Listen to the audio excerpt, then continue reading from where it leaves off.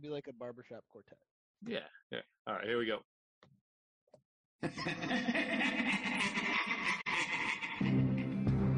This is Talking Sea, your weekly supply of the dark side. Not just the dogmatic narrow view of the Jedi.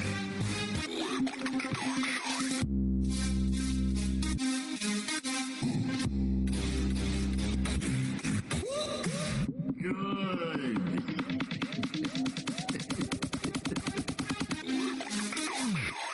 Hello, everybody. My name is Josh Roach. I'm Casey Schreffler. T Green. And we are the Talking Dead. And we are here to talk to you about Star Wars. There is a lot of days until the next Star Wars movie, unfortunately. The music is still playing. There it goes. There it stops. Oh, there it is again. Oh, you have some, Casey is drinking some krill juice, just lost its shine. Yep. Yeah.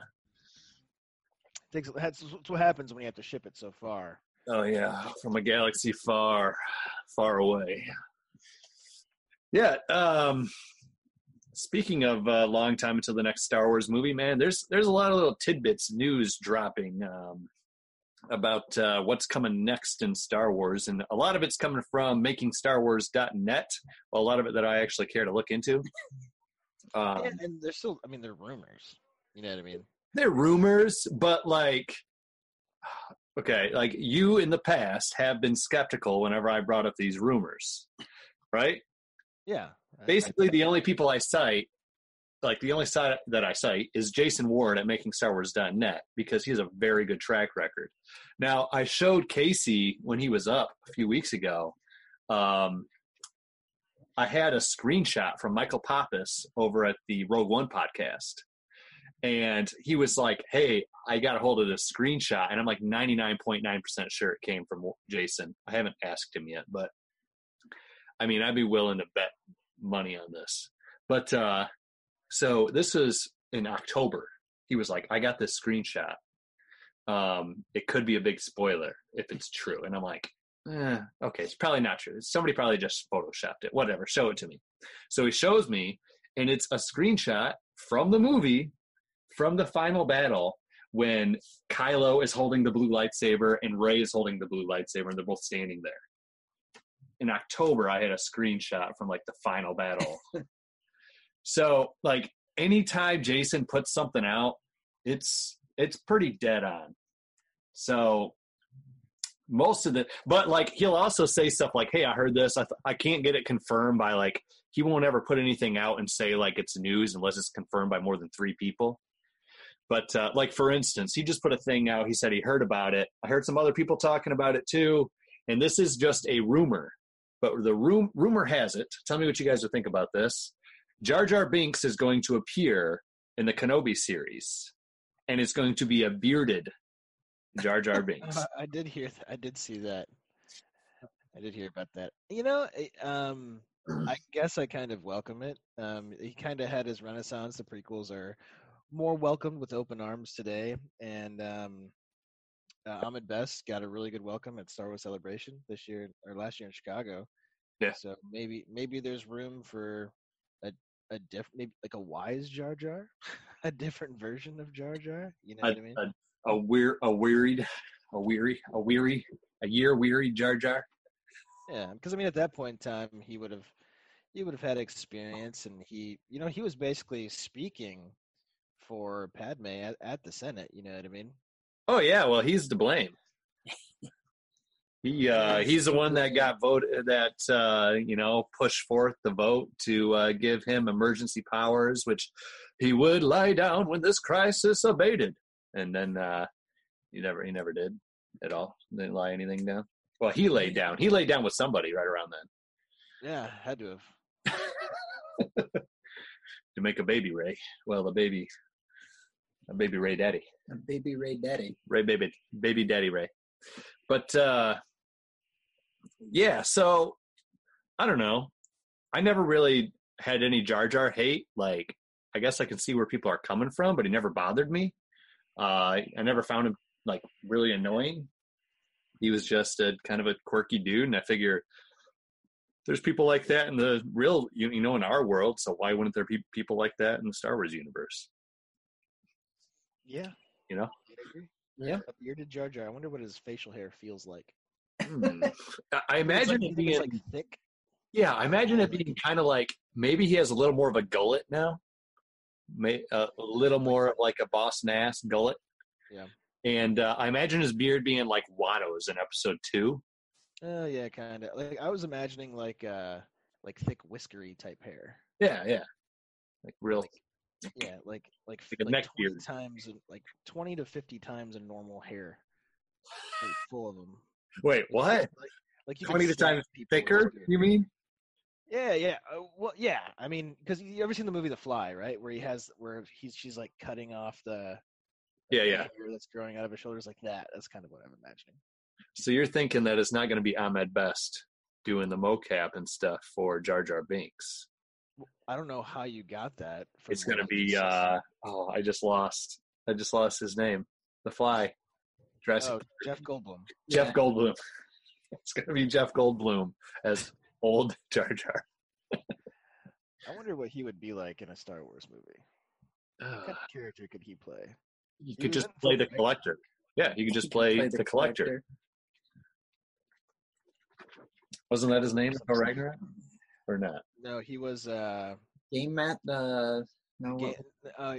he was the master of. Yeah, now you done Games? messed me up. Well, he was like the same as the Collector, though. The Collector is his brother, though. Like that's who he was supposed to play. Yeah, they're part of the same species. Yeah. Which the Collector was already in Star Wars. So he's a Grandmaster. The Grandmaster. That's Well, that's Luke Skywalker's title right there, and Yoda's. So I mean, right there, that gives you a plot for the whole movie of bringing Jeff Goldblum in. Yeah. Well, I mean, and there was time travel and stuff like that in the Marvel Cinematic Universe, which is owned by Disney, as is Star Wars. So Time the travel. Grandmaster can't use his melting stick on some stormtroopers too. Yeah. Hey. Yeah. Actually, somebody. Do you remember Tyler Gollum? Nope. Donald's. Well, Gavin had posted our buddy Gavin Gamble had posted something on Facebook earlier about maybe Baby Yoda actually is Baby Yoda. Like it's just younger Yoda. And Tyler was like, no, it can't be, because this takes place Return of the Jedi, after Yoda's already dead. And Gavin, basically on just like third-hand knowledge from me, was like, well, I know that there's time travel in Star Wars now. So it could possibly be, Baby Yoda. So I had to interject and, did like the asterisk, like shove my glasses up my nose. Well, actually, and it was like, yeah, it could possibly be. So Tyler was asking me, what do you think the chances are that Baby Yoda actually is young Yoda? What do you guys think? What do you think the odds of that are? I think it's unlikely. I wouldn't want it to be, because we see Yoda as a Force ghost, as an old Force ghost, in the sequel trilogy. But if it is Baby Yoda, so if Baby Yoda was born 50 years ago, so the same year Anakin was born, and then say at some point in the future, from when we see Baby Yoda with the Mandalorian, he's sent back in time like 850 years. And then he just grows up and is old Yoda. So it'd be Baby Yoda and old Yoda coexisting for 50 years. So you're saying that the real Yoda would have been born like 50 years prior to... Yeah, so like 10 years before The Phantom Menace. Because we already determined that Baby Yoda, if he's 50 years old, he was born the same year as Anakin. So that's where you get into that little time paradox, because older Yoda would have known that Anakin would have turned bad. But how would he have known? Because he lived through the aftermath. Maybe. Like, who knows how much he's perceiving right now and when he gets sent back in time. Yeah, I'm not buying it. It sounds stupid. That's why that was exactly my. They were like, "Well, what do you think the odds are?" And I was like, "Slim to none. It's highly unlikely. It is possible, but then that's just a whole lot of even what we just talked about is very convoluted. Yes. Just to think, like, I don't know, weird. You get into that little. You say convoluted, I say stupid. Potato, potato. So you don't like time travel movies, then I take it. Oh no, I love time travel movies. There you go. This would just be stupid. It's just the whole plot. I mean, this is essentially a classic time travel movie plot. Yeah, okay, but these aren't time travel movies. No. Unless George Lucas had a master plan of why he put a long time ago in there, so we Ooh. can eventually bring it back up into present day, or maybe even the future through time travel. Casey, you've got to watch Clone Wars and Rebels. You should probably really catch up on.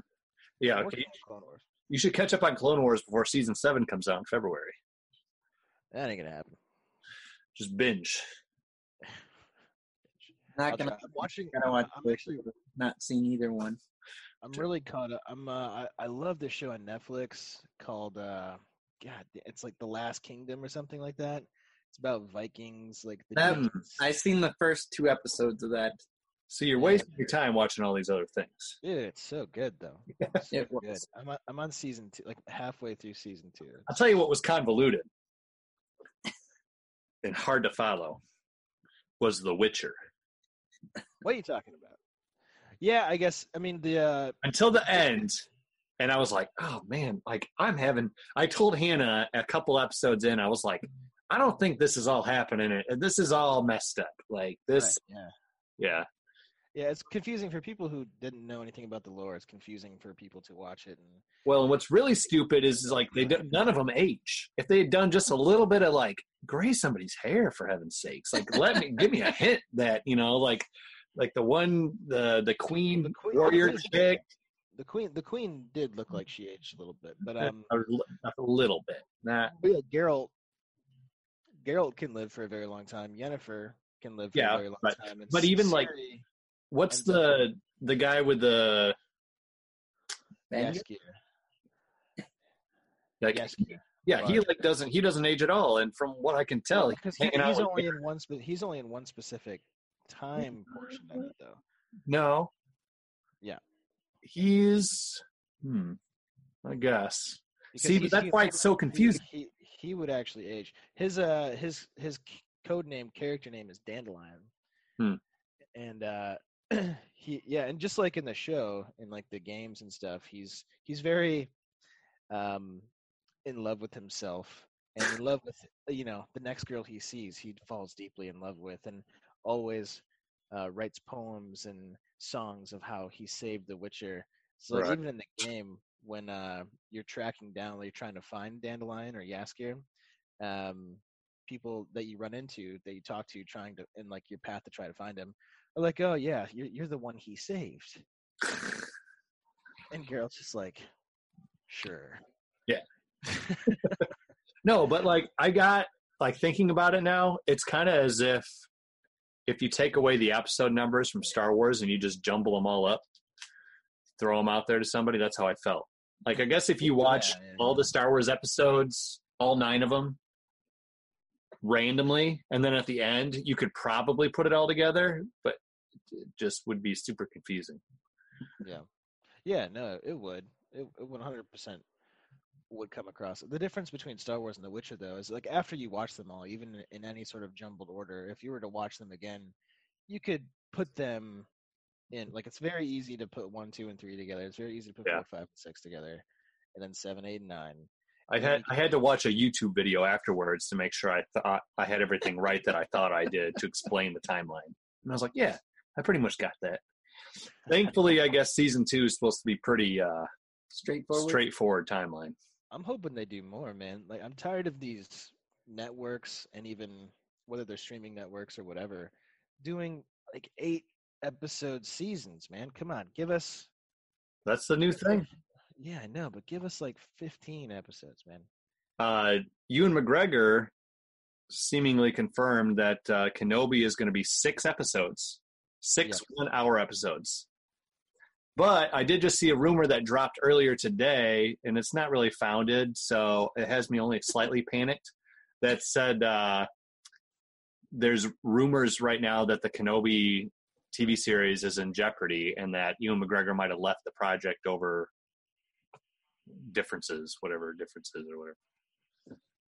Yeah, I don't think so, because he, like, this weekend, I think he's at Ace Comic Con. Mm-hmm. Photos and signings and stuff like that. Why would he still Make that go last. there? Make that, That's what we have to do. We Make got to some go money. to Baltimore. They have a Comic-Con, I think, February. That's going to have Hayden Christensen and Ewan McGregor. somebody else. They're doing I think Hayden's there too, and they're doing a group photo is $400 there. There you go. And I remember talking to you guys about this a long time ago, before it was announced at the D23 Expo, whatever it's called. Because my friend was supposed to produce a commercial with Ewan McGregor, Mhm. literally like the day before that convention. The commercial ended up falling through for some reason or another. But I was talking to her about it, and I was like, listen, he's not in LA super often. He's in LA because he's going to this. There's going to be an announcement. Yeah. You know what I mean? He's coming back. And Yeah. sure enough, I was right. Like I was able to, like a bunch of people were speculating, like Ewan McGregor, we think he's going to announce this at D23, and I was able to like tell a couple of the guys in the podcasting like realm that I know, like I can confirm he's in LA right now because my buddy is a producer out there who knows somebody else that's making a commercial with him. Like he is there right now. That's exactly what people were saying. They were like, "Wow, that's big news!" Like, yeah, he's not in LA a lot. Yeah. So, no, but hopefully it doesn't fall through. But I don't mind the like 6-episode series, 6, 8, 10, whatever episodes. Like when you do that, I feel like you don't get as much filler. Like every episode like means more. Actually, what I was thinking, like, what would you guys think of this? Do you think they ever will remake Star Wars? I know we've kind of talked about this before. It would be. I mean, we're 40 years into it right now. But it ended. Yeah, no. Another 40 years? The Skywalker saga ended. I don't know if there's anything else to do or explore. Well, I mean, when it like, comes to it. if they remade the Skywalker saga. Like with If different they, characters and Well, the same character, like, I mean, different actors. I mean, the only way that I could see them doing something like that is if technology got to a point to where you plug something into your head and you're literally there, like you play a character. Oh, wow. Like you know what I mean? Kind of like Ready it's Player kinda One. kind of like dreaming, right? When you're dreaming, you say things and do things that Right. you yourself would not normally do. But if they can infuse you into the character and you're interacting with other people as a specific character. So you don't think they're going to you don't think that, do you think they would? No. I mean, yeah, I don't think so, but here's what I was thinking. It would be cool, because you guys know about the Lord of the Rings series that's coming out? Yeah. Jeff Bezos paid $250 million just for the rights for that. Yeah, so can you hear Grace? I cannot. No, good. She's standing at the bottom of the stairs yelling, "Daddy!" But, yeah, so they I hear it now. I got There you her. Echo Base. This is Rogue 2. We found her. repeat. We found her. She's just standing down there waving. She's got Luke shoved into a Tauntaun corpse. Because it's Luke. It's Luke. But Hey, it took a second, but it clicked. it didn't even click till after I said it. I was like, yeah, that makes perfect sense because he is Luke. No, but so they're making a Lord of the Rings series, but it's like a prequel series, but it's going to be a television series. So I was thinking the only way I would really want to see Star Wars remade is if they did it like that. So like episode 1 is season 1, episode 2 season 2. So, and then they could, so like these 6-hour cuts of episode 1 we hear about, and like the 4-hour cut of episode 3. There's all these like subplots that were deleted, right? It's like the formation of the rebellion and all these little things. But just think, if the events of episode 1 played out over like 8-hour-long episodes, that'd be pretty sweet. You get more into like the Jedi lore, you get more into everything. Yeah, and you get but then here you go again with the word you used before, filler. See, I don't mind filler as long as it's entertaining. If the filler is entertaining, it's then fine. Tons of TV shows do it. Agents of S.H.I.E.L.D., whatever. But because there was a thing from episode 4, a deleted scene where Luke actually went to go. He met with Biggs. Oh, I was just telling T about this. Really? Yeah. So I'm currently listening to from a certain point of view. And I was just telling Josh that, I watched Biggs die on the screen, but I don't think it actually hit me that he died until I listened to the story of Biggs from a certain point of view. Yeah, and there was this whole scene where he went to go he talked to Biggs in person. Yeah.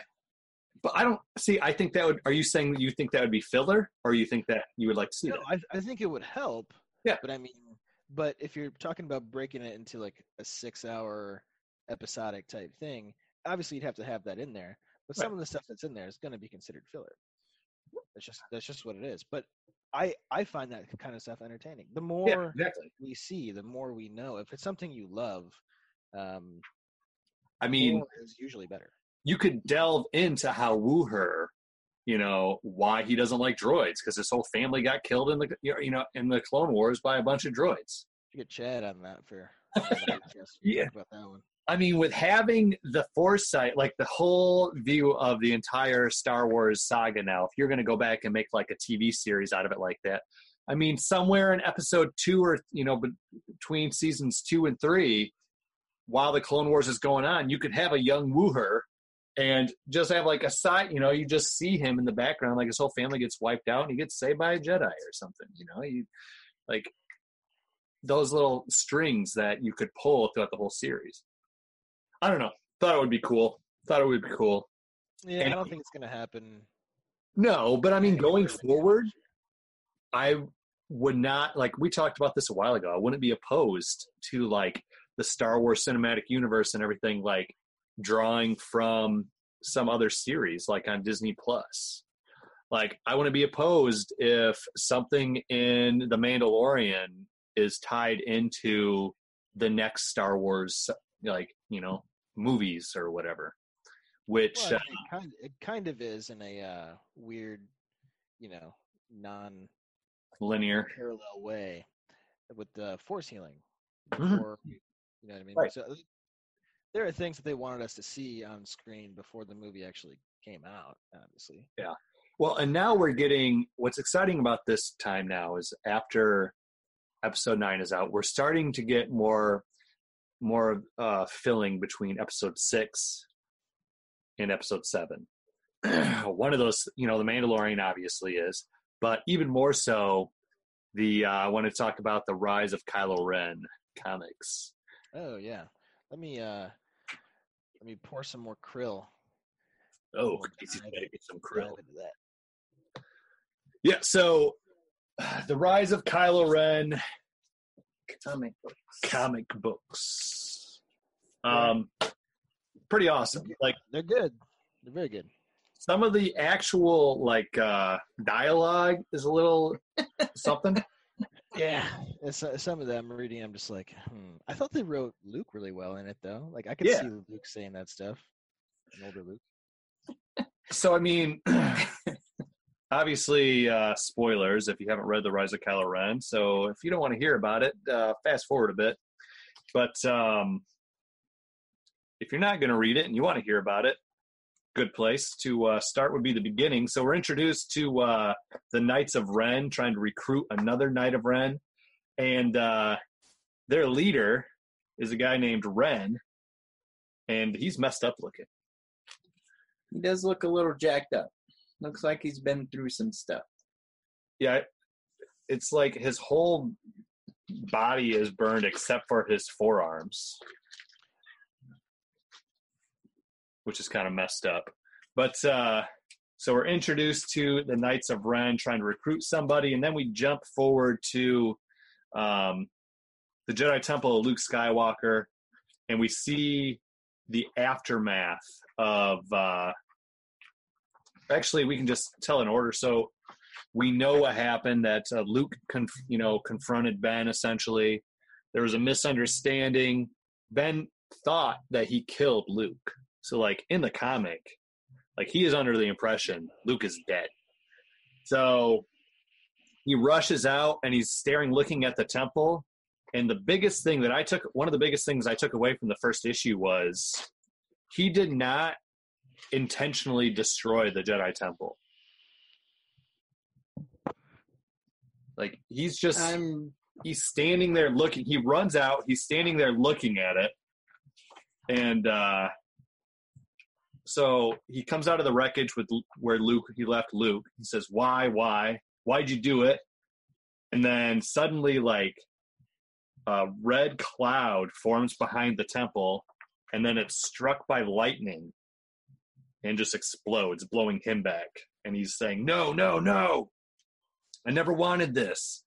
And we see the voice in his head talking to him, and which is Snoke, says, "You didn't choose it. The Jedi did. Skywalker did." So what do you make of that, Case? Does that paint Kylo Ren differently for you now, knowing that he didn't like intentionally? Because we're presented with like Luke says, like, "Oh, he killed all the students." Yeah. Well, I mean, and that kind of remains to be seen, right? Depending on if they catch up to him, what happens, and stuff like that. But, yeah, because he's confronted by a few students afterwards, but he doesn't even kill them. He like gives him, tells them he doesn't want to kill him. He just wants to go. Yeah, they try to fight him, and he just overpowers them with like literally brute force. Right. And just takes off. So, yeah, I mean, I just think he wanted to get out, to go, to figure out, who or what his role is. Right. So Snoke's talking to him. He's been talking to him. So do you think, okay, a couple options with the destruction of the temple. So you said, do you think it was I think said maybe It was Snoke / Palpatine did it from afar? But if he could do it from afar this whole time, why wait till now? Like, doesn't make any sense. Yeah, why wait till now, and why not just bring all of his army there? Right. Where it was. Or why not wait until the other 3 Jedi were back there or whatever? Why not just do it when Luke Skywalker was in the temple? I get it. Yeah. One thing too that you and I were talking, because you and I read the first part in person. Yeah. They never actually say what the planet is that. Where the Jedi Temple was, which I really want to know. The other option is possibly, I'm thinking possibly it was like involuntary, kind of like in The Rise of Skywalker when Rey involuntarily uses the lightning and destroys the ship. It might be Ben's anger and everything building up at that point, and it just, when he's screaming and letting out his aggression, yelling at the temple, boom, lightning strikes, like Yoda style from the sky, and destroys it. Maybe, but I mean, it looks like he's standing there just by his hut, you know what I mean? And everything. Well, he comes out, he's standing in front of it, he's walking, he points his lightsaber at it and is yelling, "Why?" And then his eyes light up like red. And then... What page is this?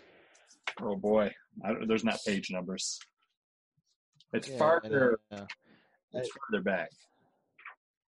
I mean, I'm looking at the first few pages, like when he's standing there in front of the temple, and you got to keep going because it goes back. It's after he leaves, after he takes off, after he shoots out their engine. Yeah, so the 3 Jedi that come back right as the temple explodes and confront him, he basically creates like a force storm. One of them gets injured. They take him back to their ship.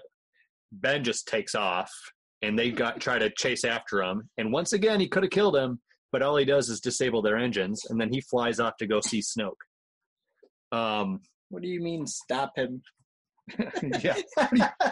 That was probably one of the better. Yeah, I see what you're talking about now. Evasive action. Ben's father is one of the galaxy's greatest pilots, and his uncle blew up a Death Star. We can't evade him. Yeah, no, because he's standing there. It's not. I mean, and then it looks like clouds kind of building up towards the bottom, right, with red. Yeah. and blue. Like he summons a storm. I'm thinking, like, I'm leaning towards it was like an involuntary use of power, which would also kind of shadow, like Luke says, I've seen this raw strength once before. So, Yeah, it looks like it was him because the red in the sky is matching the red in his eyes. He's confused by it.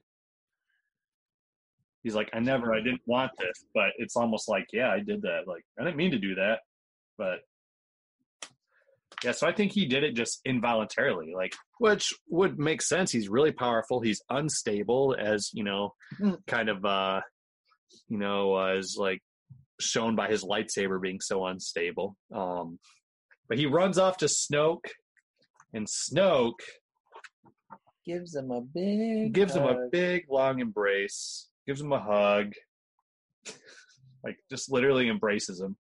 And he's at this weird, I don't know, he's dressed really weird. He's got a weird hat on. Yeah, it's weird.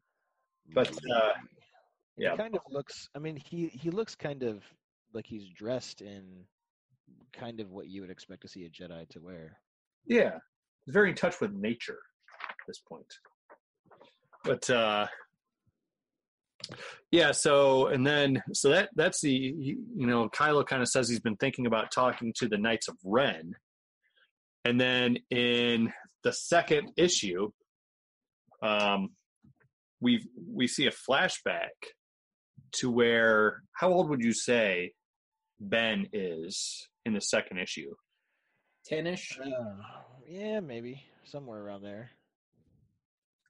Yeah, because I think according to the Episode 9 Visual Dictionary, I have somewhere, Ben started training at like 10, 11-ish. So it'd be like right at the beginning of his training. But yeah, so. But I mean, he has a lightsaber at that point in time, and I don't think did the other younger students have lightsabers, or was he his only student? At that point, I don't know if he might have been his only student. But we see a flashback years earlier, and it's Lor San Tekka, who is the old guy at the beginning of The Force Awakens. Kylo tells him, look how old you become. And Luke Skywalker and Ben out on this mission. They're going to a Jedi outpost on the outer rim, the very outskirts of the galaxy. And here's an interesting tie-in. Lor San Tekka says it's probably High Republic era. It was a time of greatly expanding Jedi activity throughout the galaxy. So that's a tie-in right there. See, what's terrible is that when I went in to start reading it, I guess, it started where T was currently at, so I missed this portion of it. What? Really? Yeah, it started off like you got done so quickly. That's why I was like, "You're done already?" Yeah, that's what she said. Hey, so are you going? Can you see earlier what happened? Yeah, I'm looking because when you brought up look how old you've become, I was like, I don't remember that at all. So I opened it up and I'm looking at it again. Well, yeah, it's that character that he says that to. So even at this young age, Snoke is talking to Ben. He's in his head. So he's like, is all well, my friend? I sense disquiet in you. The Jedi have always been good at that. He's like, they consider themselves masters of the Force in every sense. Your master thinks of you as a child. Someday he will realize your true capabilities. And they just have no idea at this point. Like, Luke is just sitting there, and essentially Palpatine is just whispering to Ben since he was 10 years old. And Luke's just totally unaware. But they go to this old Jedi temple, which is just a storehouse of all kinds of Jedi holocrons. And for everybody else who reads the other comics and stuff, in one of the Vader comics, Jocasta Nu, the librarian from episode 2, if it's not in the, the Jedi records, it does not exist. So we see she survived Order 66, and she actually snuck back into the Jedi Temple, into the archives, and she smuggled out like thousands of holocrons, and she went and stored them somewhere. Like, she just had like this cache hidden somewhere in the galaxy. And at the end of that, like after Vader kills her, it's just like a time lapse. You see like all the holocrons are sitting there, and then the next frame is all the holocrons sitting there, and it's just like cobwebs, and the next one is like they're totally covered in dust and cobwebs, and then you see like somebody bust through the wall, and they found him. So Luke mentions it. He says this might be even better than Jocasta Nu's cache. So Luke eventually found that cache full of Jedi history, Jedi holocrons, which I thought was pretty cool.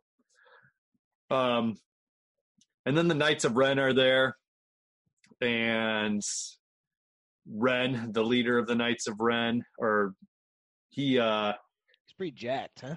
Yeah, he's pretty jacked, and he's pretty proud of himself, and Luke just pretty much owns the Knights of Ren.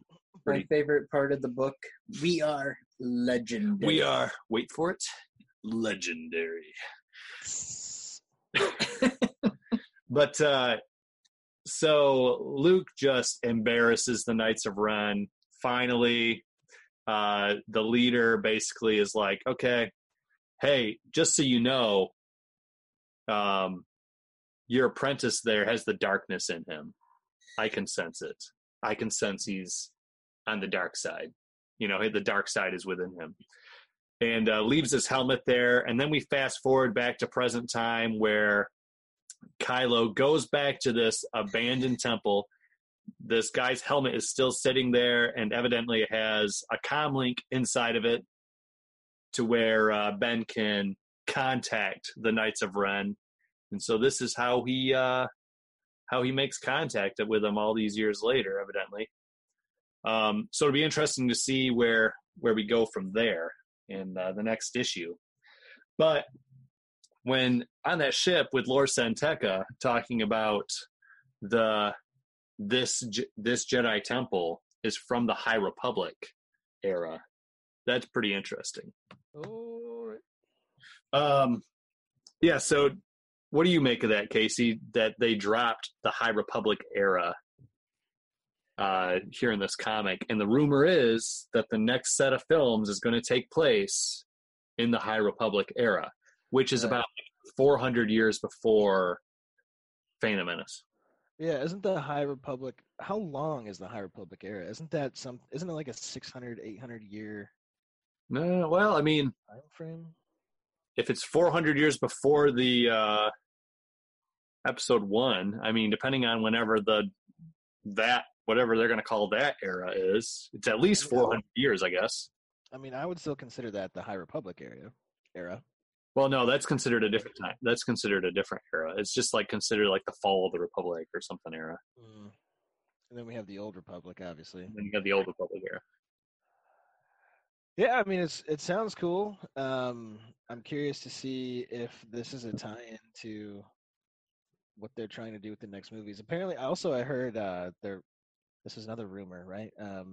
Taika Waititi or whatever. Yep. Was being courted as a potential director. Yeah. So High Republic era. That'd be sweet if Taika Waititi did it. I do like him as a director. But 400 years before episode 1. I mean, what would that look like? So Yoda would be around. Yoda would be like 400 years old. Yep, and training Jedi, you'd assume. Yeah, for the last 300 years. But, okay, so the Sith are obviously around. But the Sith, the greater galaxy thinks the Sith have been extinct for millennia at the time of A New Hope, or at the time of Phantom Menace. But they were there.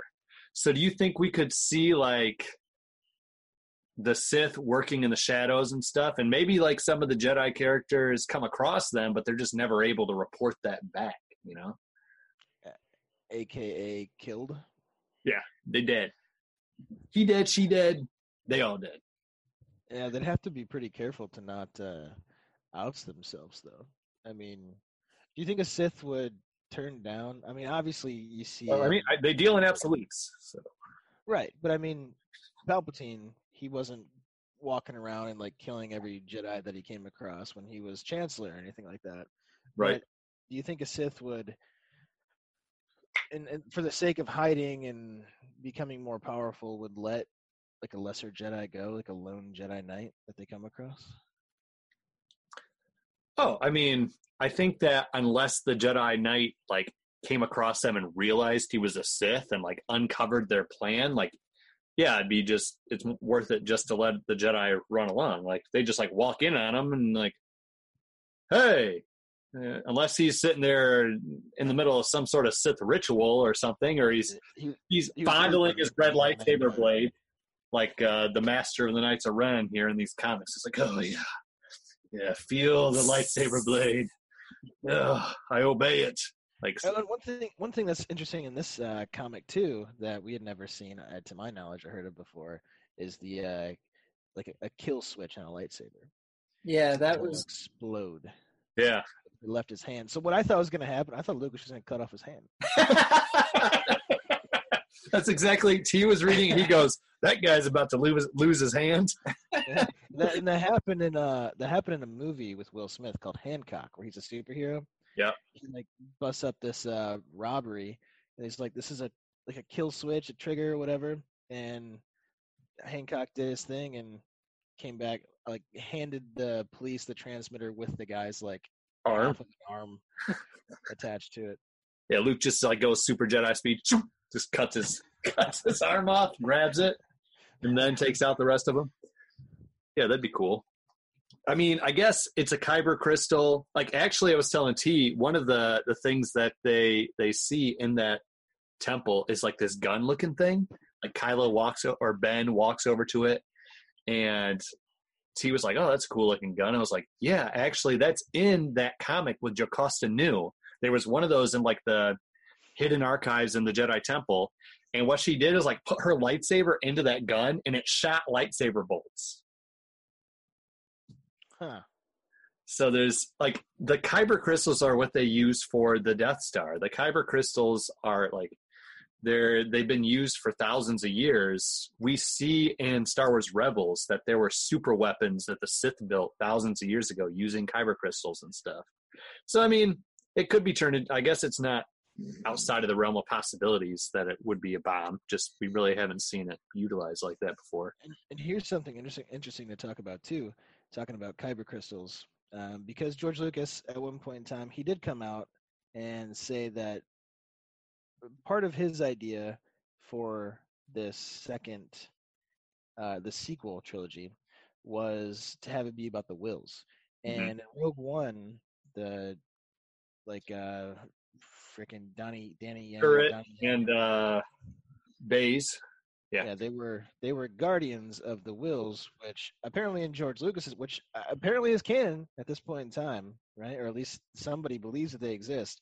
They're basically like the gods of the Force. You know what I mean? Yeah.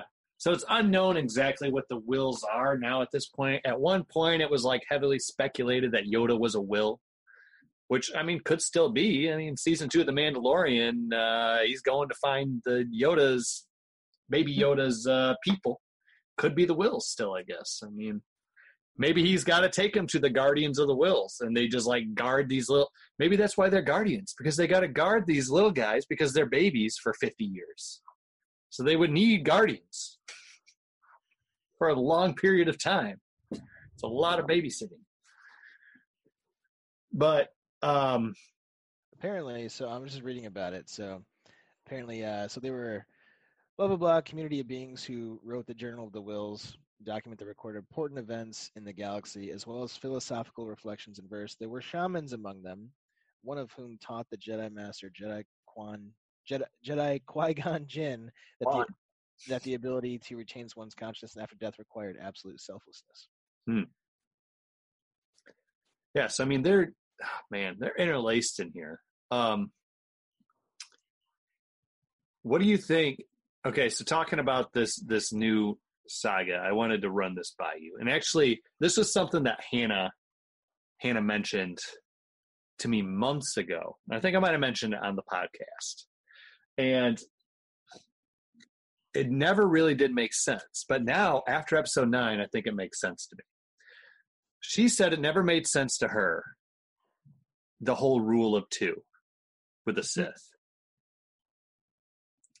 Does it make sense to you, Case? Yeah, based off what we've seen in various video games and things like that, they crave power and search for power. So eventually, at some point in time, they're going to kill the person who trained them. And right, but here's what Hannah said, which I guess I always kind of realized, but never wanted to like speak it out loud. I was like, yeah, there is something wrong with that. But hey, I guess it kind of makes sense. Like, unless you don't think about it too hard, which I'm very proud to say, I have a wife that sometimes we'll just get into like deep Star Wars discussions. We'll just be like driving along in the car. She'll call me after she gets out of work and I'm still working. And sometimes we have some really good, deep Star Wars discussions. And I always am like, I wish I could record this phone call. Or like, I wish she would come on the podcast and just talk about this with me, but she won't come on the podcast. But she said, it doesn't really make sense, does it? The rule of 2, because so the rule of 2 is, Bane started it, and it was a master and apprentice, no more, no less, one to crave the power and the other to embody it.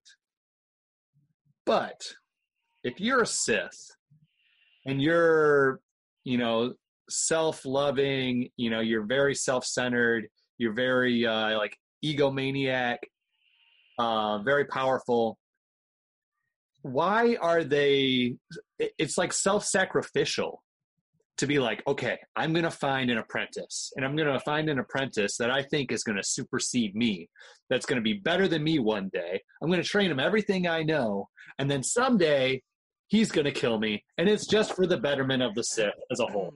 Does that seem like a Sith thing? I think it's more hubris than that. I think that the Sith that embodies the power probably doesn't think that he is capable of being killed by his apprentice at any point in time, because he's the one who's teaching him everything, knows him in and out and stuff like that. And it makes sense to have somebody, like, especially if say, yeah, I'm going to die. This is going to be 30, 40 years down the line. I say okay, because during that 30, 40 years, I can sit at my ass, eat womp rats or whatever, while my Sith apprentice goes along around the galaxy doing my will and my bidding. I don't have to lift a finger. I just have to be this dude who's in power. And who knows, he could be killed, and I just go find another apprentice. It's more likely that he's going to die somewhere out there than me dying here. The Sith are all about elongating their life. They live supernaturally long. They never want to die. They don't want to hand over power. Like, they embody the power. One to crave it, one to embody it. Like, Palpatine, do you think Palpatine ever planned on passing the Sith down to Darth Vader? Do you think Palpatine ever planned on passing the Sith down to Darth Maul?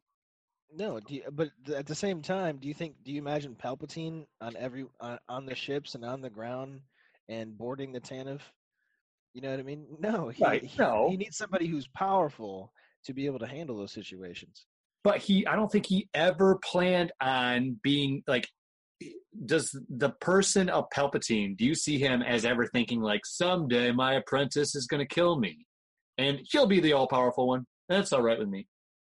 I mean, his plan was probably to use him in some fashion on Exegol. Ah, exactly. So here is my new theory, okay? What does Palpatine tell Rey on Exegol? Several things. You want to narrow it down a little bit? Yeah. Concerning the passing down and concerning striking him down on the topic of which we're talking. So he said, like my essence or whatever will transfer to you. all the Sith, live in me. And if you strike me down, you'll be the Empress of the Sith. And all my power will go into you. It's not power. I think he said essence. Okay. Well, and he, okay. Tomato, whatever, his essence, he's saying like the dark side would empower her, right? And his essence would go into her. So here's my new working theory, and I think it works. And I think that if it works this way, they would be smart in incorporating this in the new series in the High Republic era. So let's go all the way back to Darth Bane. Just for, that's the name we know. He was the one who supposedly started off the Rule of Two. What if Darth Bane was the one who founded Exegol? Darth Bane was the one who somehow, through all the Sith alchemy and everything, whatever power of the dark side, we've heard of essence transfer before. So he's the one that figures this out. So Darth Bane now has the ability and the power of essence transfer. And he knows he's not going to live forever. The dark side is hard on a body. We see what it does to your body if you're, the dark side of the force is within you. It just corrupts you, breaks you down. So he finds an apprentice. You want to find the strongest person you can, the most force-sensitive person you can. You train them. You teach them everything you know. And this whole time, you know that the principle or like the morality of the dark side, one to embody the power of the master, the other to crave it. And eventually they're going to strike you down. That's the way of the Sith, right? And they're going to take that mantle. Like, it wasn't the Sith way to like, okay, yeah, master's going to die, a sweet death, I'm going to take care of him when he gets old. Sith apprentice isn't changing their master's diapers once they get old and incontinent. At some point, whenever they feel that they're powerful enough, they strike them down. Or try, right. But here's my theory. If Bane knew the whole time of, he could transfer it. So Bane has an apprentice. It was in the old legends, it was a girl. She kills Bane. All of Bane's knowledge, all of his power transfers into her.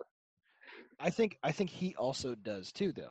Yes, exactly. So it's still technically Bane, just in a different body. Just in a different body, and it's like absorbing that person. So it'd be like if I'm the master and you kill me, you open yourself up to that door, through the dark side because you are part of the dark side. That hatred, that's what Palpatine was telling Rey, strike me down with all your hatred, open yourself up. And when you do that, when you take your vengeance out on me and you're open yourself up to the dark side, then I can transfer into you and you will be the Lord of the Sith. So every time I think if it started with Bane or whomever, the apprentice kills the master, the master's essence. So suddenly, if I'm the master and you kill me, not only do you still have all of your experiences, every single plot, everything you've ever lived, but suddenly downloaded in you is this like legion of Sith lords, everyone who's come before you, and it just builds upon it. So now you're the master, and this whole time now that you become the master, that you're never truly going to die. You're just absorbed into this.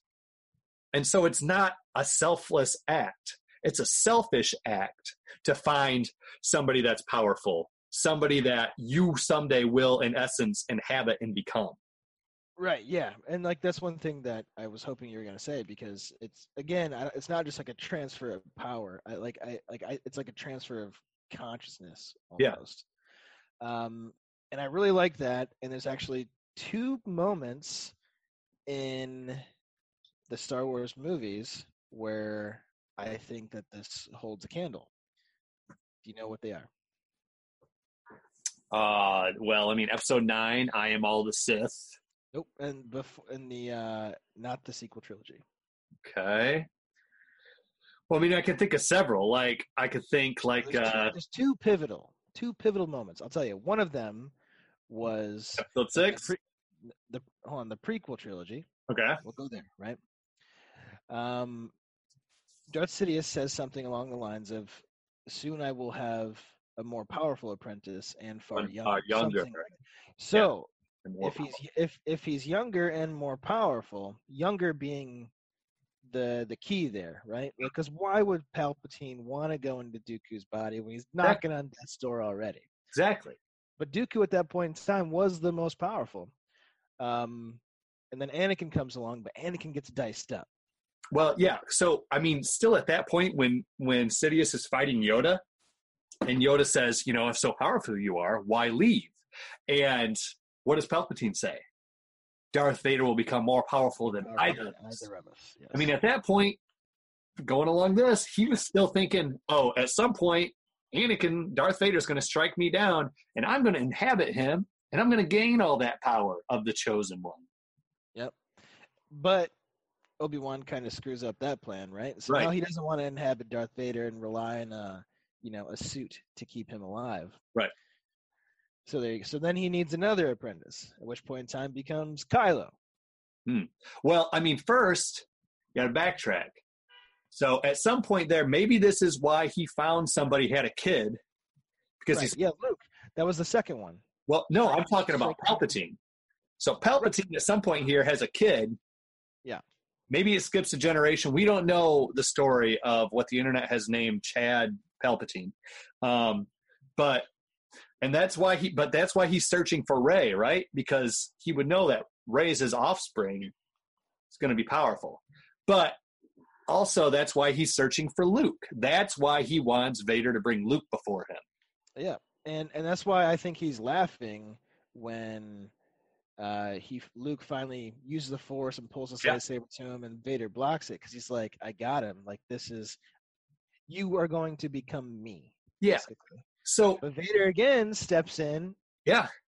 Which we talked about that on the podcast before. I asked you guys, do you think Vader blocked him to stop him from, to save Palpatine, or blocked to save Luke? I think he blocked us. Well, at that point in time, he was still fighting Luke. Well, he was conflicted, though. Yeah, I mean, he was conflicted. That's why Luke was walking around like the catwalk up there. I can sense the conflict within you, Father. Yeah. But I mean, so Vader, right there, Vader freaking throws his lightsaber and stuff like that. Like Vader was pissed off. I think Vader at that point in time was still on Palpatine's side. But if Luke had cut him down, like right there, it could have been like that exact essence transfer, because Luke would have done exactly what Palpatine was trying to get Rey to do in Episode 9. Yeah, but the question becomes then, does it have to be done on Exegol? I don't think it has. I don't think it has to be done on Exegol. I think that he was on Exegol to be kept alive, essentially. Right. Yeah. Well, but I mean, you look at Exegol, and you have the entire the gladiator arena full of cultists, right? Right. You think that would have? Well, they're not forced in a place. I know, but in a place of Sith power, especially. Yeah. You think that would help? It would help, but I don't think it's necessary. I think that he was just on Exegol because that was like his storehouse of power. That's where he had all his Sith cultists. That's where, it was a safe spot for him to hide out while he was half a man, if that.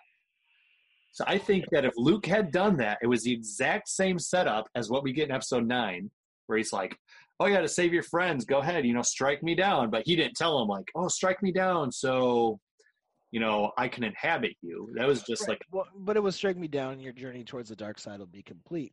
And I think that is, given what we're talking about, is a very important statement. Will be complete, because after you kill me and I transfer into you, there is nothing else for you to do with the dark side. You are done. Yeah, you're done. I'm gonna soak you up.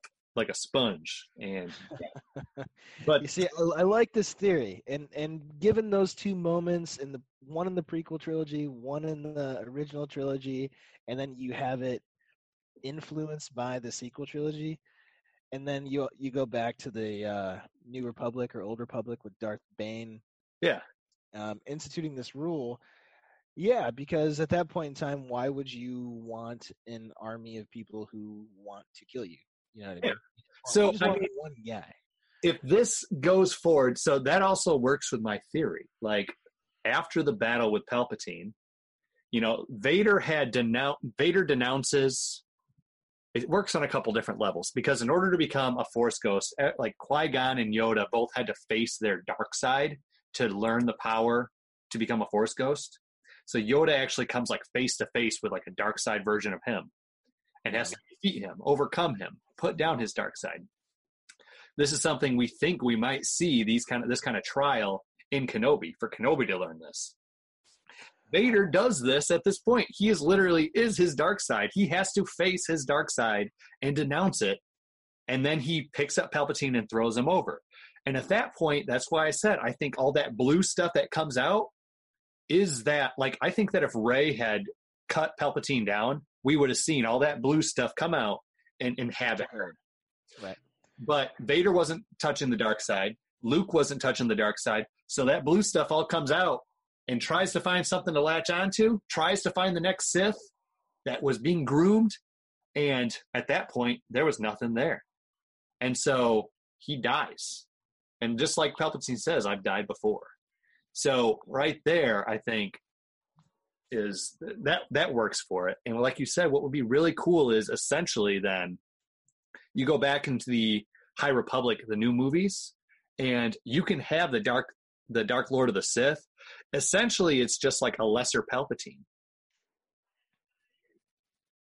You can just think about it. As the Master back then, they're building this grand plan to eventually take over the Republic.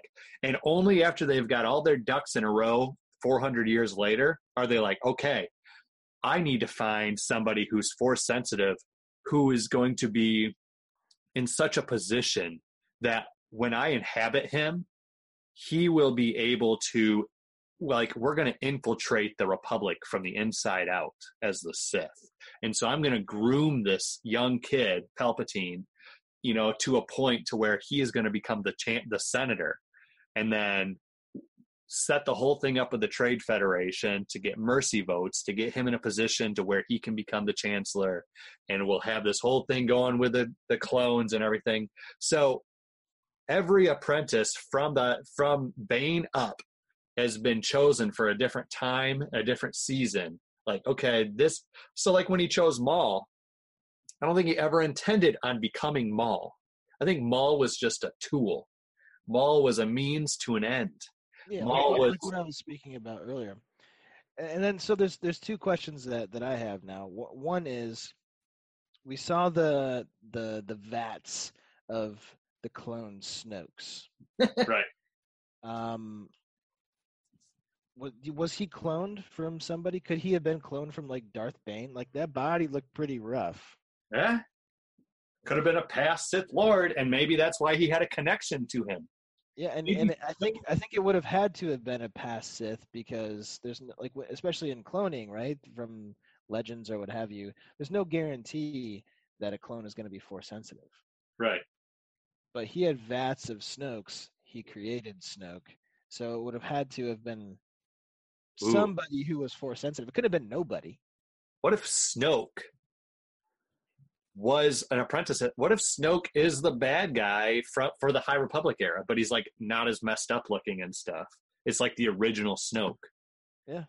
And Snoke in the comics says that Master Skywalker did it to him, though. Yeah, I think that's just like his face, that part of his face being messed up or whatever. But even his clones had the messed up face thing.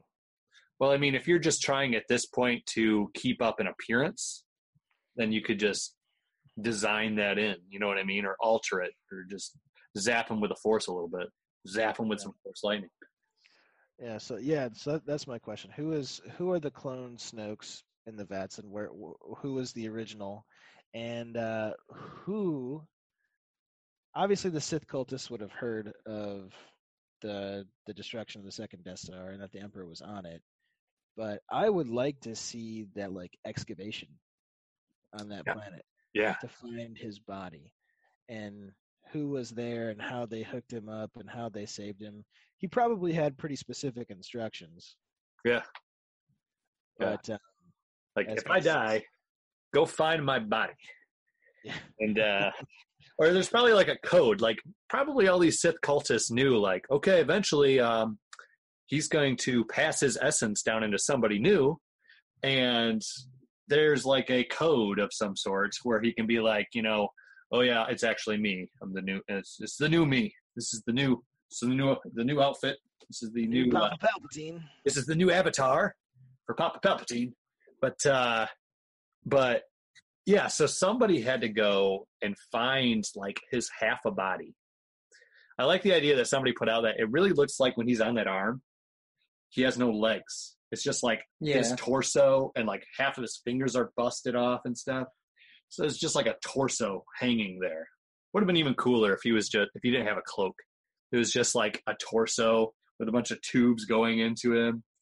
That would have. I mean, I think he would have had to have had some sort of legs. Maybe we shouldn't see him because the cloak was a little long. But yeah, his fingers were definitely messed up. That could have been because I mean he was still shooting lightning as he was falling. You know what I mean? Yeah. So as he died and his body was no longer like regenerating, the dark side left him. He might have still been shooting out some stuff, which is why his fingers were all messed up. Or maybe it's just from rotting for a couple of weeks until he was found. Or the explosion when the Death Star blew up. Right, but he had to have been found. He had to have been found pretty darn quick, because, like, you're falling onto like an ocean planet, very moist. Yeah. Well, I know he does look bloated. Ocean. Well, I mean that just might be because the actor's a little bit older. Yeah, but they could have made him look wrinkly and stuff if they wanted to. Like he looks like a corpse. Yeah, I know, but I mean, and he does. Looks like a corpse that sat in the water for a while. Yeah, well, he doesn't look super rotted. Because if you're sitting in the water, dude, like 48 hours, you're. Yeah, I mean, it could have been like one of his royal guards or something, like the Red Guards. Could have been one of the cultists. Like, oh, there's a beacon. Maybe that little, that little emblem that he always wore on his cloak. That could be like a beacon. Like it's just. Actually, Life alert. I saw. Did you see that meme? No. There's a meme of Palpatine hanging there, and Kylo's like, "How did you survive?" And he's like, "My boy, it's simple." And he reaches under his cloak, and he's got a life alert button. I mean, that's not entirely implausible because Leia had one with Rey, the bracelet. Right. So somebody could have just came, tracked him right to Kef Bir, found his corpse. And like, oh, yeah, we better get this to Exegol, put him on a life support machine, and started pumping him full of that blue fluid. So it would have had to been. So if you've been to Exegol, do you need a Wayfinder to get back there? Because the Wayfinder was on the Death Star. Right. So there was only one other one. So there had to have been that we know.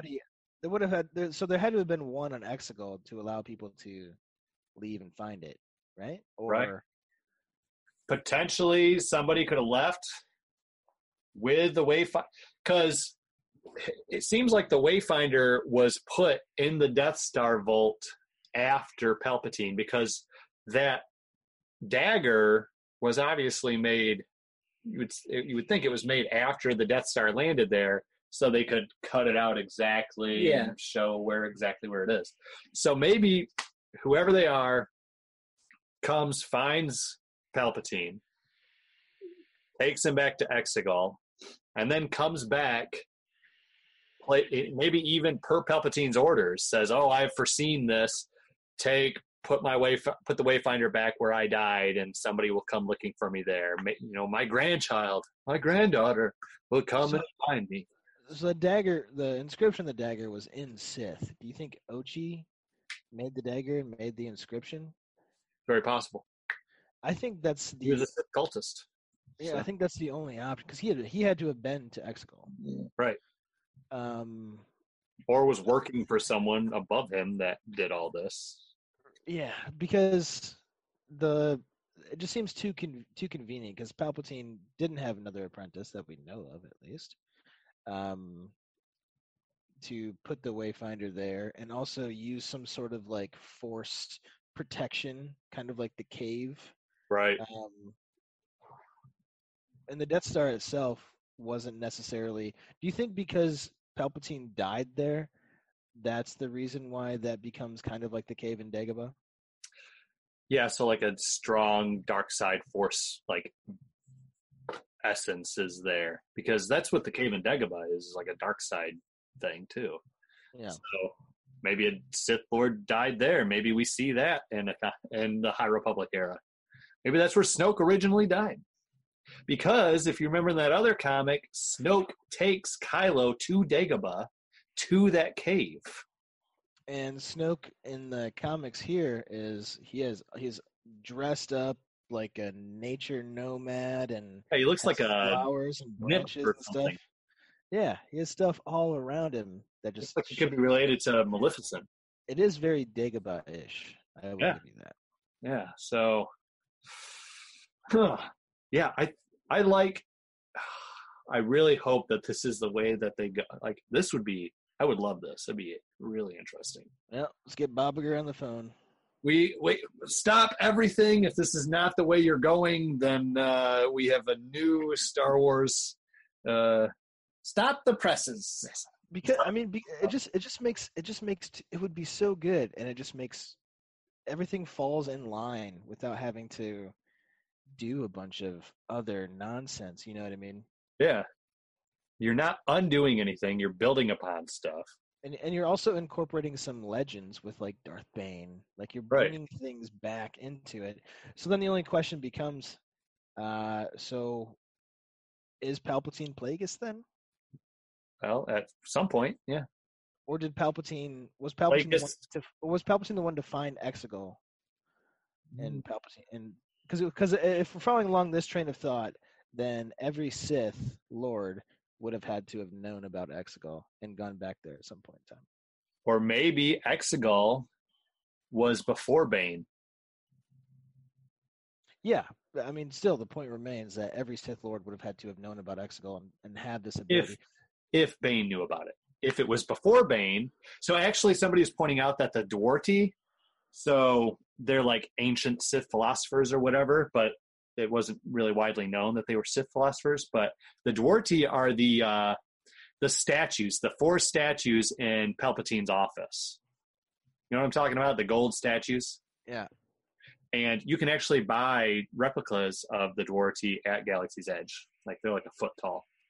But supposedly, that's what they're monster versions on Exegol. So those statues that like Kylo goes down the elevator by and stuff, it's the Dwarti. It's those same guys.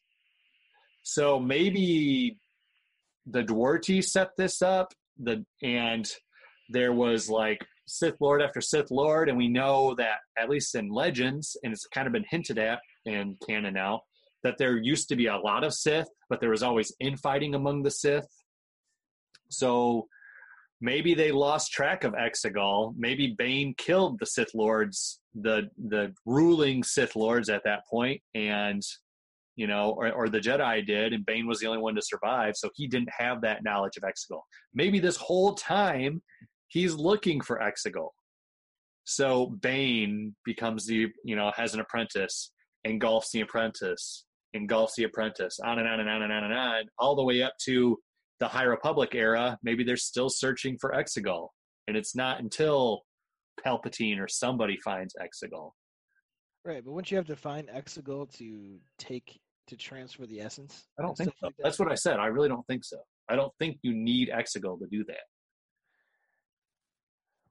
I think that kind of ruins it though, then, because that's the whole point of the whole Sith alchemy thing and figuring that stuff out. And I think the biggest part of Sith alchemy was like bringing Palpatine back from the dead. So after this chain of master and apprentice, this line had been unbroken for a millennia.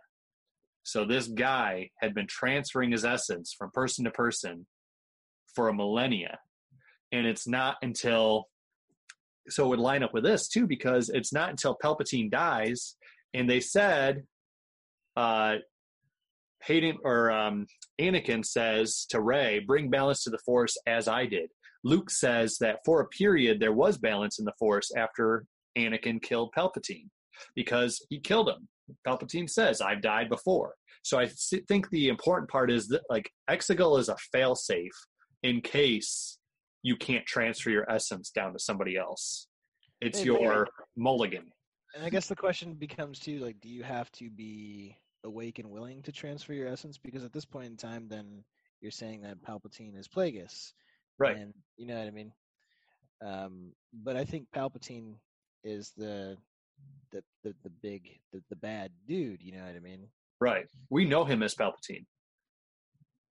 Right. Yeah, I know. But if at that point in time, why would you just come out and say I am Bane or something like that? Like, why would you keep going with the Palpatine theory just because you inspire fear in the galaxy because it was this time period? But he doesn't refer to himself as Palpatine. He uses, like, Palpatine is the mask. So the name is always the mask. The title, like, he is Dark Lord of the Sith. He's Darth Sidious. So what if Darth Sidious is the original name? Right? What if he took up the name Darth Sidious long ago? What if Darth Sidious was Bane's master? And it's at this point where he's going to reveal himself to the Republic again, reveal himself to the Jedi, and he comes out and he was like, I know it's this generation, it's this body, so I'm going to take on the moniker of Darth Sidious again. Yeah. Or we never seen really a passing of the Master of the Apprentice. Maybe the Master always goes as Darth Sidious. Maybe it's, I'm Darth Sidious, you're Darth Vader, and if you were to jump into Darth Vader's body, then he's like, I'm Darth Sidious. Okay, the next apprentice is Darth Maul. Oh, you're Darth Maul until I jump into your body. I'm Darth Sidious again. We have never actually seen this essence transfer happen. So he could always be Darth Sidious. That's true. Like, the one thing I worry about is undermining the importance of Exegol. I think Exegol should still remain. Yeah, maybe Exegol's like, I don't know. Well, the only thing I literally want to say is that I was reading the Myths and Fables Star Wars, and they have the Stone Sith, or they're something like that. I can't remember the title. He's a Sith from like the 70s. So he's really stoned. Basically, they Cheezo Pete's. He's the dude. He's the dude. Sith. He's the Big Lebowski. Yeah. But so the only thing I think about your theory that may be wrong in Exegol is that in that story, they talk about him teaching them, but not teaching him everything. And then one day he grows powerful, or thinks he's powerful enough, and then tries to kill his master, and then winds up the master killing him. So if your theory on Exegol is what you say it is, then they would have to go there and know when they're going to die. Right. Yeah. So like you would have to know. I agree. So like what he's saying is if Exegol is needed for the transfer, you would always have to know exactly when they're going to kill you. Well, I mean, I'm not saying maybe like needed, but like you at least had to have been there, I think. You know what I mean? Well, I mean, if Bane knew where it was, then you always knew where it is. You know what I mean? And you know, it's also possible that there were other pockets of Sith in the galaxy. You know what I mean? Because they don't want to make themselves known to the Republic, to the Jedi, to whatever. So maybe there's more than one, but maybe the most important, the most powerful, the Sidious line deals with Exegol. I think that at this point, like the Sith as we know them, there could be like, because like the Jedi Order was destroyed, and for a long time we thought, okay, Obi-Wan and Yoda were the only Jedi that survived, and then Luke was the only Jedi after this. Well, now we know that's not true. Like, for the most part, there was 10,000 Jedi, maybe 100 got away. So there's like, every time they make a new video game, it's like, oh, yep, Kale, he survived Order 66. Still haven't played the game, Casey. Don't spoil it for me. Absolutely. Or like Kanan Jarrus from Rebels. Oh, he was a Jedi. He survived. So there's like tons of Jedi that actually survived. Maybe when they thought all the Sith were destroyed, maybe there was like 10 or 15 other Sith, like you're saying. They could have been like out doing other Sith things in other parts. But the lineage of the Sith as we know them, the important lineage, the ones who took up that mantle and made it this thing where it's like this larger than life entity. And I was saying this before episode 9 came out. My theory was, what if Palpatine's bigger than what we thought? Because remember I always said that a rumored title for episode 7 was an ancient evil. So this could be going all the way back to that. Like Palpatine is that ancient evil. And this is what I said, like if Palpatine is the cancer that it like is of the dark side. So if you look at balancing the Force, it's not just 2 Jedi, 2 Sith thing. A balanced body isn't 50% healthy, 50% dying and decaying. A balanced body is you extract the tumor, the cancer. So the tumor, the cancer being the Sith, the rule of 2, that master that's been transferring his essence down all this time, growing in secret until finally it reveals itself. And then when Anakin kills him, it's like, oh, yep, you're good. You're cancer free. The Force is cancer free. He brought balance for a period. Essentially you went into remission and then the cancer came back. It pops back up like cancer has a tendency of doing when Palpatine was, and that's Exegol. Exegol is the ace in the hole. So was Exegol completely destroyed at this point in time? Yeah, I think she destroyed the line of the Sith, destroyed that true line, and destroyed the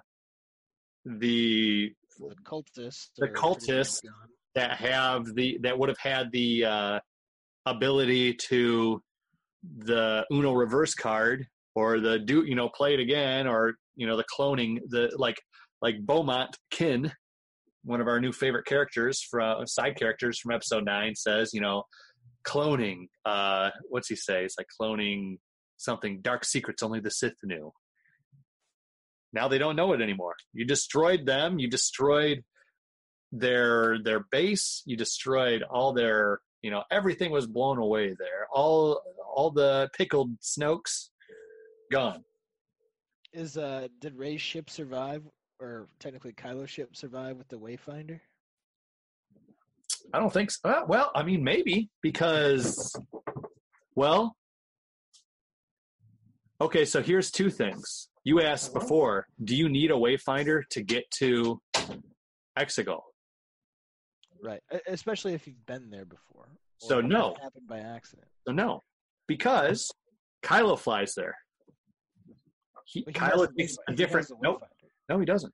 So there's 2 Wayfinders. He picks up the Wayfinder in the very first scene. Okay, Kylo picks up the Wayfinder.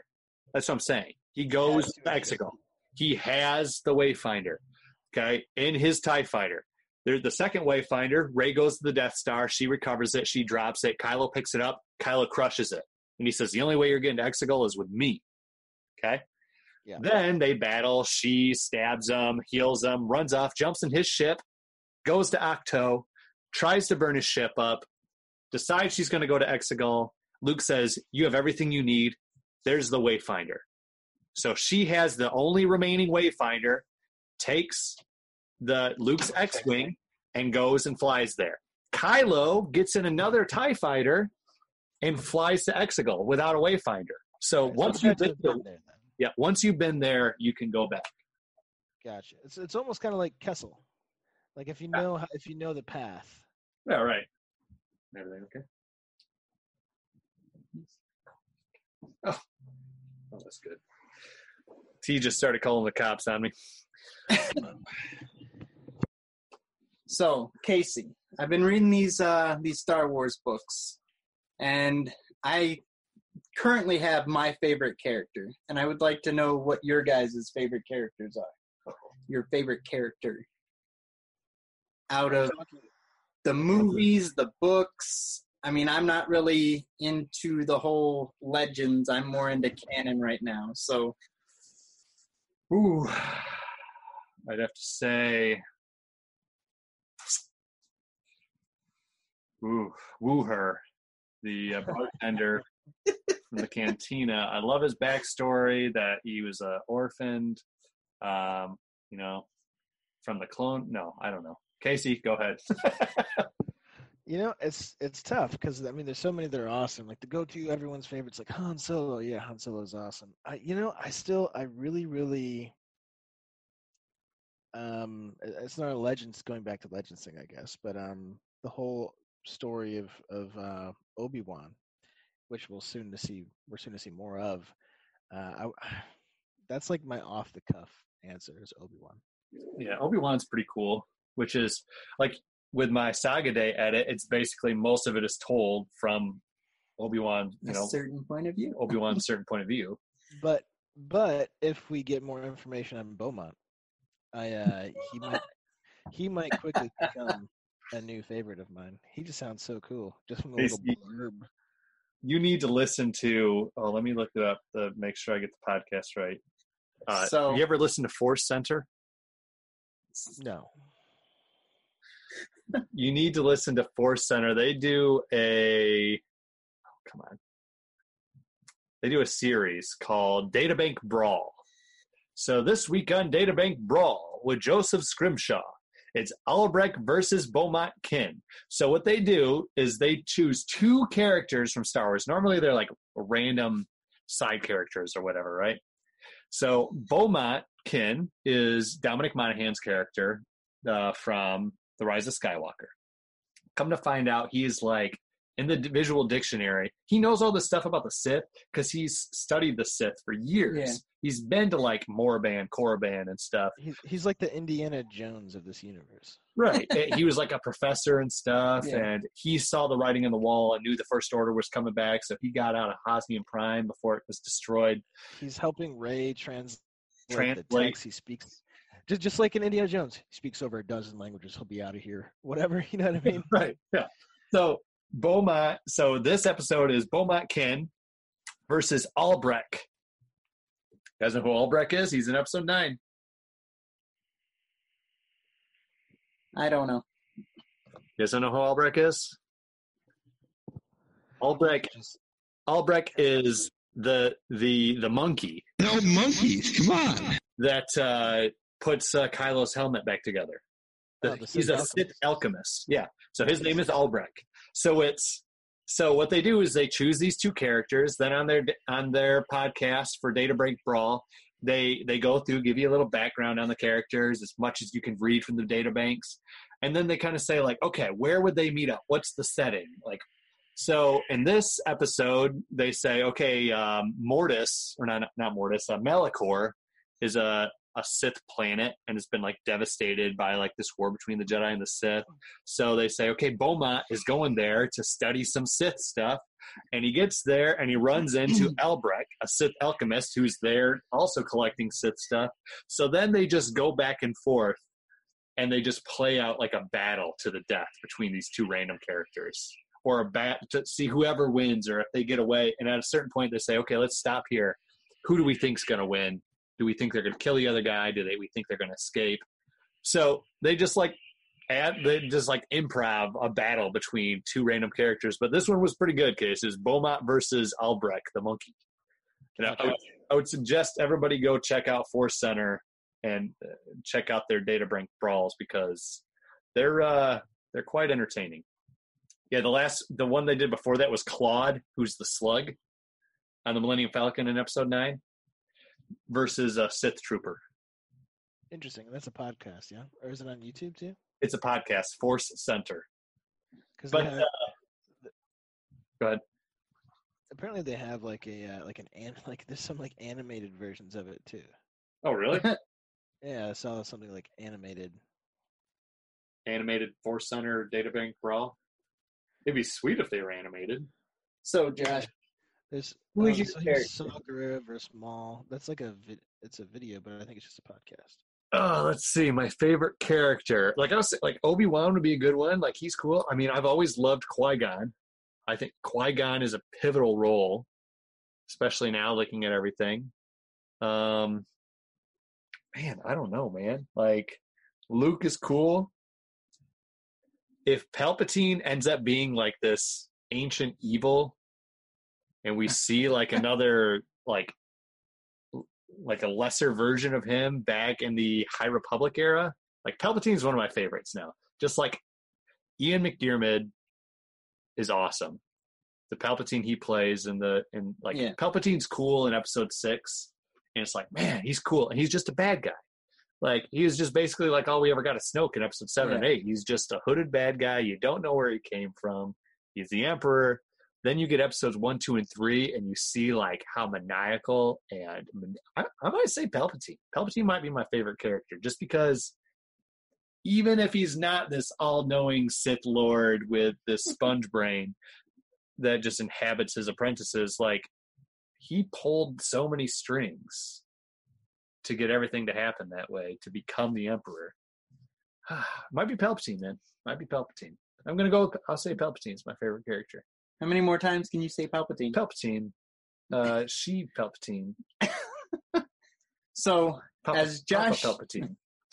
As Josh knows, my favorite book right now is Dark Disciples. Quinlan Vos is currently my all-time, I'm obsessed with him right now. I'm trying to learn everything I can. I love this guy. I've even talked about cosplaying as him. What you really need to do is find something. If you want to find everything out about Quinlan Vos, you can. I'll tell you what to do, Quinlan Vos style. You find something that was Quinlan Vos's, and you touch it, and you can feel his emotions. Which kind of ties into Fallen Order a little bit. That's like Cal's power. Yeah, it's the same power that Cal has. The Force Echoes is what they call it. Yeah. So the first thing I saw when I saw Josh playing the first order? Yeah. Fallen Order. Fallen Order. First Order is the bad guys. Yeah. Is that I was like, oh sweet, that guy's got the same powers as Quinlan Vos. Yeah. So yeah, it's pretty cool how he can touch things and read them. You know, some Jedi have that power. Some Jedi can heal. Other Jedi can heal. Some Jedi can slow down time. You know, it's all kinds of different powers. But no, yeah, I think now, looking back at the Skywalker saga, Palpatine's my favorite. You said Quinlan's your favorite. Yep. And what did you say, Case? Oh, you're going with Obi-Wan? Yeah, that was my off-the-cuff answer. So which final answer? Locking it in? Yeah, I mean, I haven't, I'm not going to sit down for 10 minutes and meditate on it. So, well, we can pause. We can all, get into a meditative stance. There's a lot of cool people. There are. If I'm just basing it off, the main movie saga and stuff like that, Obi-Wan's a boss, man. What if we say favorite good guy and favorite bad guy? Favorite bad guy. Well, I guess mine would technically be good guy and bad guy. Kind of both. So he's been good and bad. I mean, he's a good guy. He is a good guy. So who's your favorite bad guy? Her. And who's your favorite bad guy, Case? And then I got to say who's my favorite good guy, which I guess would be, I would probably be Obi-Wan. I mean, I would like to say Qui-Gon, but there's just not as much Qui-Gon. Where's our Qui-Gon series? I want a Qui-Gon series. Good luck getting Liam Neeson to do that. Just Jin. That's. I have a particular set of skills. Becoming a Force ghost.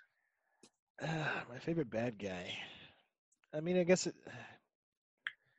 Palpatine's a good choice for sure. But Darth Maul's super dope. If you look at Darth Revan, he's super dope. Yeah. Revan's so bad. But if we're not just talking about Sith, who would I say is my favorite bad guy? General Veers. Veers, yeah, right. Yep. Also, another Indiana Jones reference. Man, I'm gonna need a second. Phasma? No. If you want to go in the middle, you could just say DJ. You know, I was thinking that actually. That was kind of on my mind. I didn't know if he would be considered a bad guy or not. I mean, he technically, I guess. He's a jerk. I mean, you can put him in bad guys. I'd like to see more about him. I think he could be like the equivalent to Beaumont for me, Yeah. knowing more about him and like what he's capable of and what he can do. I wonder if Beaumont and I want to see a comic where Beaumont and DJ, like, they got to work together. I would have to say my favorite bad guy is Dooku. Dooku's pretty badass. Yeah. Pretty sweet.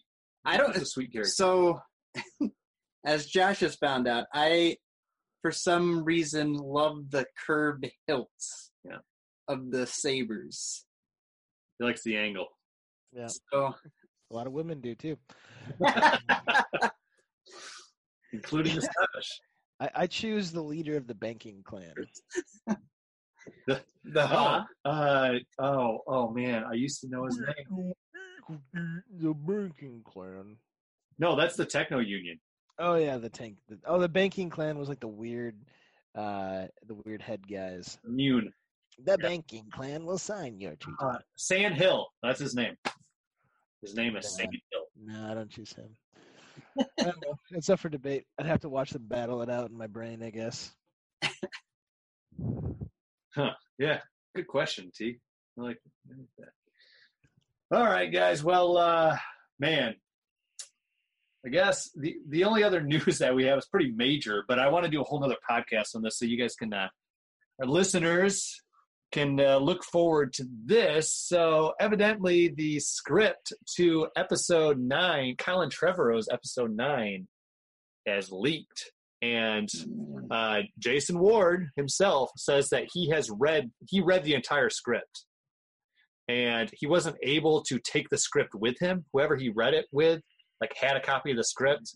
He was not allowed to make a copy. But he read the whole thing and he made notes. And that's where all these notes are coming from, all these bullet points. So I thought it'd be fun if we all sit down and we went through the story of the episode 9 that could have been. So that's I'm excited about it. And you know what? Going along with the making copy thing, I think Disney has the technology to where, like, their scripts like this, they want to keep super secret. I don't think that you can take a photo of them or photocopy them. That's what I've heard, that you can't photocopy them. You can't take a picture with your phone. Like, yeah, it's be very hard. It must be, like, the paper must be made of the same material, because there's actually like celebrities sometimes have them.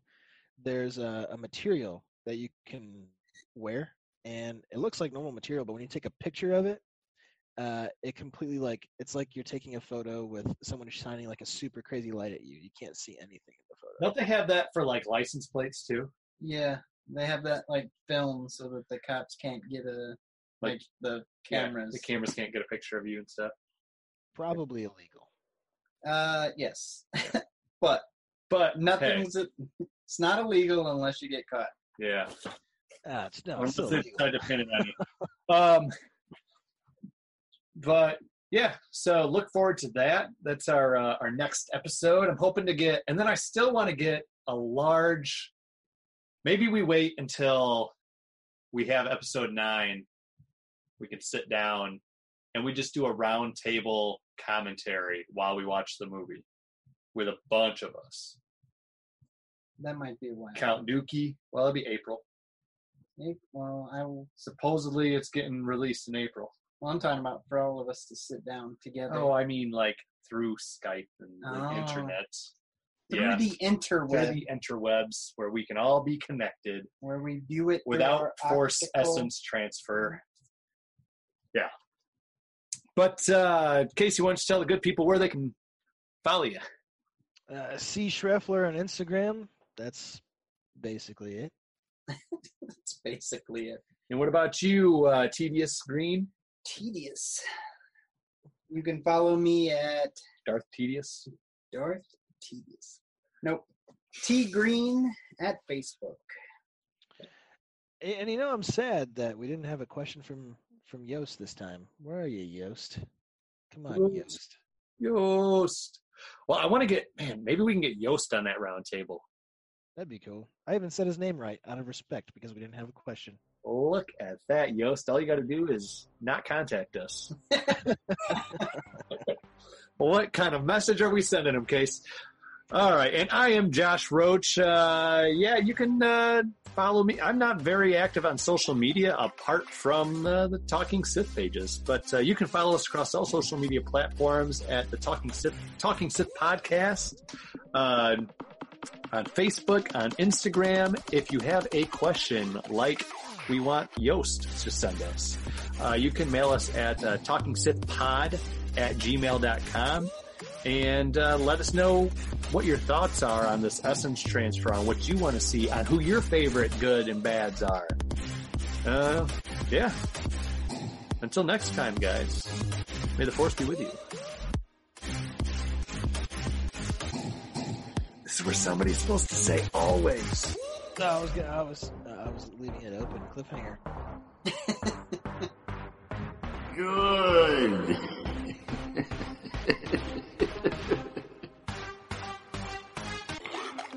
Everything expressed in the podcast is the intellectual property of Talking Sith. We are not affiliated with Disney or Lucasfilm in any way. Star Wars is their property. We just like to talk about it.